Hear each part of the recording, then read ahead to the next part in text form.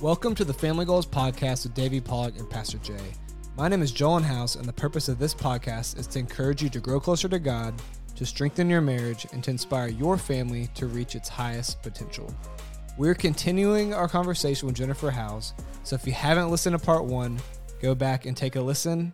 Here's part 2. All right, number 6 is we set proper boundaries. 100%. We are never alone with someone of the opposite sex. Not in a car alone, not in an elevator alone, not in a hotel room alone. You might have gone a little far with that one, but no, but like here, there have been, and sometimes it's awkward, but there are times when, like, I have a master's in counseling, so a lot of times, you know, he will always say he's not a counselor, you know, and so maybe I'm better suited to offer counseling to a man in the church, but we don't do it.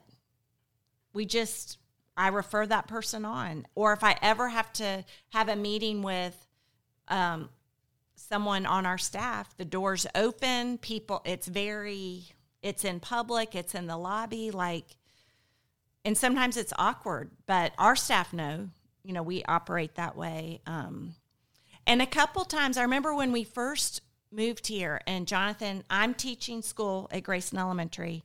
He is knocking down every door to try to meet people in the area to start our church, to gain favor. And there was someone that he had met and run into, and that person was someone significant in the community that could help our church, but I had a bad feeling. And I looked at him and I said, I just have my radar's up on that one, and he respected that. You know, I just had a bad feeling. Are you good with reading that most of the time? Sometimes I'm good with reading it. Sometimes I'm like, am I just being jealous? But I don't think in that instance, I was not being jealous. She had something in her. You could feel it. I could feel it. And it wasn't, she ended up later divorced. I don't know. It was a weird, my gut was like, oh, I don't like this. My wife is really good at that. She's really good, and she's infinitely better than me. And so when she speaks on that stuff, I listen. Because I usually see the good in everybody, and I'm just like, yeah, that person's awesome. Like, and she was like, be careful. And I was like, what do you mean? What did you see? I'm like, immediate, like, what do you mean? What did you see? Because I know she's got good intuition. I mean, I need to listen to her. I've only probably said it 2 or 3 times in our whole marriage. Were you right on all of them? I guess. So listen.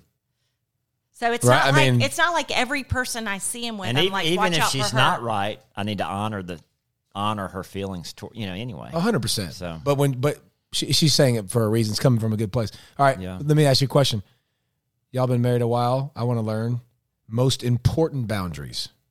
What's the best boundaries you've set in your marriage? What's the best boundaries? Or on the other side, these people you've counseled, where do they get in trouble? They're getting in trouble when they don't believe it could happen to them. When they're loose, they're with their communication, they're texting people of the opposite sex. They're this big group of friends that's just going to hang out, and then the guard goes down a little bit. It creeps in. Every time people will say, I don't know how it happened, but it happened. And so I think. And it typically happens as an emotional affair. Right. First, I think. Yeah. And then those guards come down. And typically it happens with people's best friends. Yep. The couple's best friends. But I've seen God do amazing things. And I always tell people when I meet with, a lot of time I call myself the triage because the affair has happened or has been found out about. So I get like the raw emotion of it.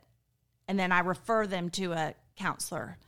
But I always say, don't make lifelong decisions right this minute because your emotions are hot. And 9 times out of 10, if people get godly counsel, turn to Christ, they'll be all right. It's the best thing that ever happened to them. But yeah, that's definitely when you let your guard down and you believe. And we're so saddened. I mean, like almost weekly, we hear of another pastor who's had a moral failure when it comes to this. Sometimes it's someone we know. Sometimes it's someone we've looked up to. And so we just know that we're not above it. Like the second we think that would never happen to us, we're starting to go down. And I think if you pick friends that don't care about their marriage, or their marriage isn't a priority, or it's not a good marriage, and that's who you choose to spend a lot of your time with, they don't care about their marriage. They dang sure don't care about yours. Yeah. So be smart with who you surround yourself. I want to surround myself with great marriages, like, and people that will cheer for my marriage, and not somebody that's going to make comments or anything, like make smart out comments, and it's going to be a running joke that our marriage sucks or blah, blah, blah. Like, and one of the things, like texting has become like normal communication now. People text instead of email. Mm-hmm. I mean, 90% of the time, if we're texting someone of the opposite sex, we put each other on it. But sometimes it's for work, so it's a little. But I know recently there was a lady texting him, and it was work, it was business. But I looked at him and I said, "Be careful, like you're." And I'm sure he would say the same thing to me. That's something. But to we know we navigate. justify it, and I do. Yeah. I don't do it with any friends. Period. It's easy. Right. It's very easy. But with work, it is different. And most of the people that run our stuff at ESPN is women. I mean, because women are better than men at it, or they just are. They are, like, at keeping things organized and running it. And they always text me all the time individually for work. You know, it's just part. It's part of it. Like you said, I don't do email. And every work email I get has Lindsay attached to it. And as soon as I see Baby Doll Pollack, I'm off. I don't even read it. So it's perfect.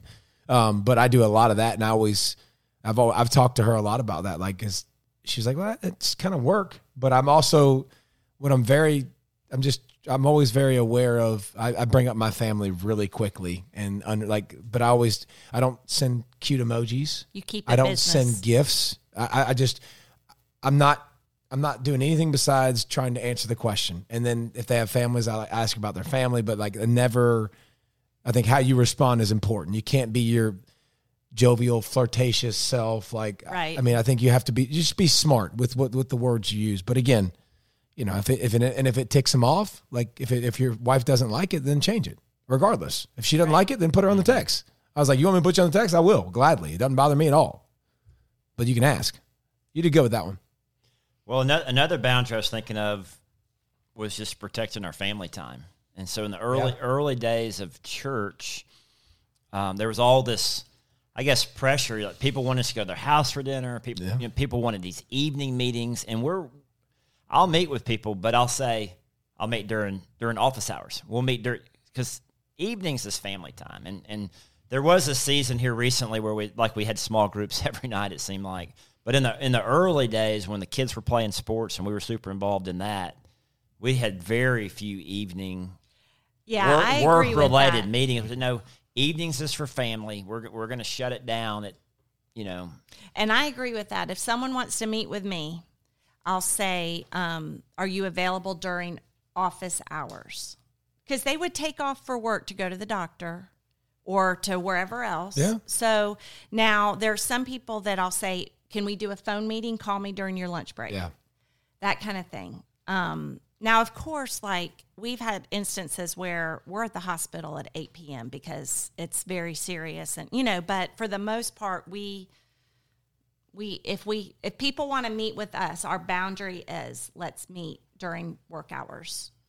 And you got to set those. Yeah. I like that. That's good, because weekends can be same thing. I mean, everybody wants to work on weekends now because everybody's working all the time now. I mean, they can just do it on their phone but set boundaries, and you can't. It's hard to set boundaries with the phone and texting and tell you what, man, all of that.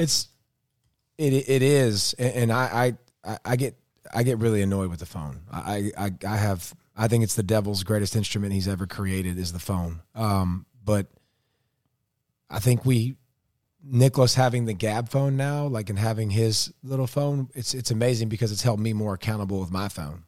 And I like that. I really enjoy it because I'm like, wait a minute, what am I modeling, right? What am I showing? And we went into Leah's play the other day for Madagascar play, and listen, theater ain't my thing, bro. I'm going to support my daughter. It's not your thing. I'm going to support my daughter, but I took my phone just right here and I sat it on the middle console before we left the truck, and I said, Nicholas, put your phone right here. We're not gonna do things the whole time she's performing. We're gonna go and we're gonna be present and watch. Like, so I think we definitely, the phone needs boundaries. The phone needs a lot of things. But no, that isn't one of my 7. But you just said something that I think is vitally important.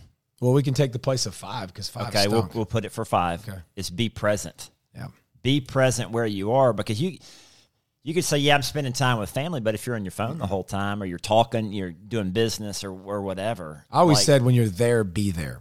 Yeah. That's when I talk to my buddies and stuff. When you're there, like, listen, I work a ton, and I have a bunch of buddies that fly all over the place, and they're busy. Okay, but when you get home, be there. Put your phone away. Look them in the eyes. Respond. Like, be there. Be present. Which is the same thing. But like, they know when you're on your phone listening to a story or texting. They know that crap too. By the way, they're going to do the same thing. And then it's going to drive you nuts. You're going to be like, listen to me when I'm talking. Well, what do? You don't listen when I'm talking. You're over here texting, and it's okay. So the phone sucks. Yeah. I hate phones. One of the things that kind of my personal pet peeve, like if I'm meeting with somebody, like we're having a meeting. Yeah. Them taking a phone call in the middle of our meeting. Like, why can't you just wait till the meeting's over? What if they're texting while they're talking to you? That's annoying too. I mean... No, but it's like, be present where you are, and then whatever this is, it can wait till... Can you focus on 2 things at one time? Can he I can. He can. No, I cannot. They know that. And I'll be talking to him while he's trying to finish something, and that's my bad. Because let him finish that first, and then he'll be present. They all know this. Yeah. That you cannot talk to me while I'm trying to answer someone on a text. You cannot. There are definitely some times where we're in the living room, we're watching a game or something. I had this full-on conversation with him, and it's like I'm talking to a brick wall because he's on Twitter or something. And they puts it down. It's like, were you saying something? And I'm like, did you really? Like, I'm not going to go through the I'm not going through the whole stories again. It's over. You missed it. Yeah. But he cannot do 2 things at once. You can't do 2 things at once. There's no such thing as multitasking. Women can multitask better. I disagree with that strongly. I hear that all the time. Listen, I just mentioned women run things better than men. I don't believe that. I don't hear that women can do 2. My wife can't text and do anything. Her mouth's open, and the text, she can't function on another thing. I can absolutely listen to a conversation here and have a conversation with you. I can do the same. I can have both of those. I can text and still answer you, and it ticks her off that I can do that. It drives her nuts when I do it, but I don't. You can text and drive. All right, let's go to the next one. All right, so before we move on... I've been better. I put my phone in the middle console. And before we move on about being present, for me, it's mentally not thinking, oh, all right, I got to go do A, B, and C after this, So it's just like we all been saying. So those that are listening, I want to challenge yourself mentally. I think what happens is you let other people's demands come take precedence over the inner circle. And if you really know, okay, the best thing I can do right now is love on the inner circle. And then worry about that later. But it's hard for all of us. But if we've all messed up. If you put your phone down more and you leave it for a couple hours and come back, I think if you really pay attention, you didn't miss anything. Agreed. So if you do that more and more, I think you'll start to realize, like, it's okay. It's going to be all good. All right, number 7, this is the last one, is the purpose of our marriage is so much more than us growing old together and living happily ever after. The whole idea that God brought us together for a reason, for a purpose. He wants to use us to live a life of significance. And I agree with that. I remember when he and I were dating, I was called to ministry, and so I felt like when we started dating, God was really using me to have an impact where I was. I was the women's director for Jacksonville State, and girls were coming to Christ. I was discipling women. I was loving it. And but I really did want to be married and have a family and do all that. And then he and I started dating, and I remember thinking, the only way this works is if he and I together have a bigger impact than me on my own. And so I do agree 100%. Now, we do love to dream together, like about once we have grandkids and once we're retired. Who's the big dreamer of the two? Oh, him, 100%. And I shoot down all his dreams. I can relate. Jennifer's very practical, Yep. And I'm a problem solver. I just like to dream, but wouldn't this be great? And then she starts. Wait a minute, we can't do that. Oh yeah. I have one at home like that. And she's like, you have all these big dreams, but who's going to get it accomplished? And I'm like, you.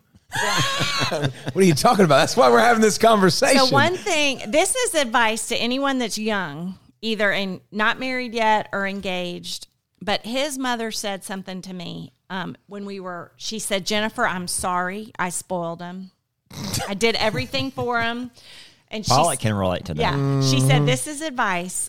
Don't start doing anything right now that you don't want to do for the rest of your life. Meaning, don't do his laundry. Don't cook.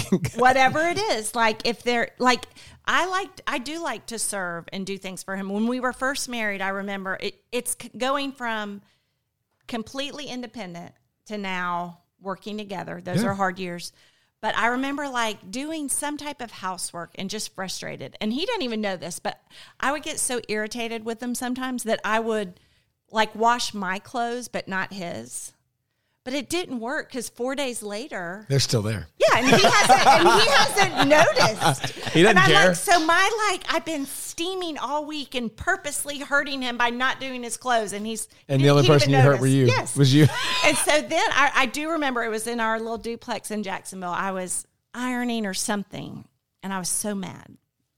And then I remembered the verse you shared at the podcast: "Whatever you do it for the glory of Colossians God." 3:2-3, right? Yeah, and it does. I'm not doing it for him anyway. I'm doing it for the glory of God. And so that has, not that I get that right every time, but there are times that I'm doing things at home, and he does a ton at home too. But sometimes I'm frustrated. I'm doing all this, but I'm not doing it for him. I'm doing it for the glory of God. See, I just love that you share that, because people at home now, when they're doing this, they're going, even the pastor's wife thinks that way. And I'm being serious. Like, I mean, we all have those same selfish thoughts. Like, why the heck am I doing this? Like, they don't appreciate this. It's not why I'm doing it. I do think one of the things that's helped me the most in marriage is sometimes it's so easy to pick apart all his flaws, right? And I can think of all the ways he should be more Christ-like. He should do this. He should do that. But then the truth is, if I flip it, he is so generous and forgiving and loving towards me. Why am I holding him to a standard he doesn't hold me to? He's loving, accepting. So if I can do the paradigm shift and say, he doesn't judge me for every little thing that I do wrong. Why am I angry or judging him for everything he does wrong? So if I can flip the switch when I'm frustrated, then it's so much better, because I can easily point out all my own flaws too, and he doesn't ride me for those. So why am I getting all fired up on it? So that has helped me to flip it and think about my own sin or weaknesses, and he has so much patience with me. Why am I holding him to something? What about when I flip it, though, and there's nothing wrong? It's just so perfect. I'm just kidding. She has spoiled you for sure. She has flipping spoiled is like you amazing. for sure. Oh yeah, there's no doubt. But I think it does help when you, and it's been great for us, for our family, with Lindsay. Lindsay tore ACL. I didn't tell everybody that probably, but she tore ACL skiing, and it's been cool because it's had to flip a little bit. She can't do as much, and it's been very enlightening to see how much that she does, and the kids have had to step up, and it's been awesome. Nicholas has been amazing. I mean, he's been great. I texted her after the surgery, and I said, I hope your family's taking care of you. And she said, they are being amazing. So credit to y'all. Good job. Nicholas, especially. Leah, I'm not going to give much credit to, but Nicholas. Leah looked at Lindsay one day on her crutches. She was like, hey, will you hand me that over there? Like literally 20 feet from Lindsay, 30 feet from Leah. Will you hand me that? I was like, are you serious, bro? Like, I will slap you upside the head with her crutch. Like, you can't be serious. She's at a very, very, very, very selfish stage. She's 11, about to be 12, and the world right now revolves around Leah. But Nicholas has been a great help. It's been awesome. It's been awesome to see him step up. Like, it's been awesome. Our prayers have been about Mama, like taking care of Mama. How can we serve Mama? Like that's been a good thing. It's been a blessing for our family for sure. Jennifer said something that was interesting, that I'm learning all kind of new things here. That I saw your head cocked like a cocker spaniel over there. You're like, "Arr!" Are we in a counseling session with Davey? Like, That's a Are you scary our- thought. but like she was saying, she didn't wash the clothes, and she's really getting me for that. And you had no clue? And I had no clue. No clue. And I think I talk to people a lot of times who have a hard time forgiving other people, and they think they're making that person pay, getting back at that person because they're not forgiving them. That person doesn't even know anything about it. They might not even know that they offended you. So I think the importance of communication, again, it's communication. And I think as you build it young, early in marriage, you continue to build it as the kids are growing up. And then on this side, we are now dealing with caring for our parents, having to divide time. And I think if we hadn't been building into our marriage all that communication, that time together, I mean, a year ago this time, I was more or less living with my parents, taking care of them. And he was super supportive. We would still have to have these hash it out. How are we going to do both? But he looked at me one time and he said, I don't want you to have any regrets. Don't worry about anything else. You do for them what you need to do. We'll be here. And so I feel like if we had not built up years of trust, like he knows 100% that our nuclear family, me and him, Jesse, our kids, is most important. But we're in a season where I have to put my parents ahead of y'all for just a short time. Because they had no one else. They were both in the hospital. Neither could drive. There's no other choice. Like if I wasn't there, and my sister and I alternated, but if I, like, that was a stressful season. But if I didn't have them to fall back on, then it would have been harder. So what I take from that is I have a lot of people that think they can pause their marriage. And I'm sure you've seen that. Right. Like I have a lot of people that, we just need to get through the kid phase and Yeah. take care of them, put them first, and then we're really good together when later on, it doesn't work like that. No. You don't pause your marriage. You don't pause because the person that you married is changing all throughout this process. And you're changing all throughout this process. And if you're not changing together, then you're done. Like it's not going to just, we're just going to pause. And then when we're great, when it's just us later on, as soon as the kids are gone, there's always going to be something, whether it's your parents, whether it's your family, there's always going to be something that can drive a wedge between you and your wife or you and your spouse. And you can't and let I that think happen. that's why like going on quick weekends was vital. And just the two of us, like there are times when we went on vacation with other people, but we needed to connect.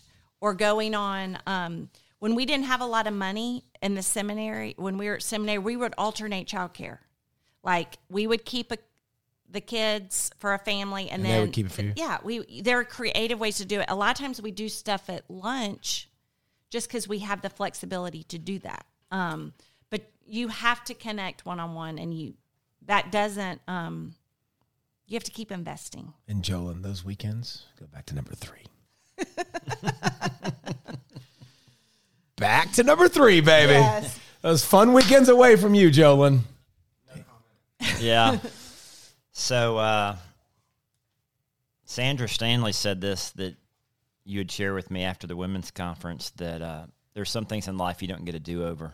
Yeah. And so, like caring for your parents, you only get one shot at it. There is no do-over. Raising kids, like there's no do-over. Like you got to give it all you've got during that season, because it goes by very, very. It doesn't mean you're not going to make mistakes. Yeah. The next thing But you know, learn they're lessons, not 25 losses. years old. And you're sitting in the room talking about quarter of a century. Crazy. Yep. We got any news on Jolyn? Is he dating? We're taking him to lunch after this, and I'm hoping to get an update. Okay. So we'll see. We'll keep you posted on that one. All right. Keep everybody posted. Well, do y'all have any? That was my 7. Do y'all have anything else y'all want to share about marriage, or do we want to wrap this puppy up? I'll just say one more thing. I think we're in a world where we compare ourselves to other people, and we might compare our marriage to other people's marriage, or And what we see on the outside isn't what's on the inside. And so I feel like that will rob your joy. And, everyone's gifted differently. And don't compare. Don't compare what you look like. Now, if there is a couple, like we had Dean and Sharon register over. He preached. They've been married 50 years. He's 70 years old. I sat on the front row with her. The whole time he was preaching, she was engaged like a cheerleader. And then during the worship, they were holding hands, raising their hands together. And I thought, they've been married 50 years. I want that. Yeah. And so, but when they sit in our living room, we ask them about that. How have you done this together for 50 years? We prayed together with them.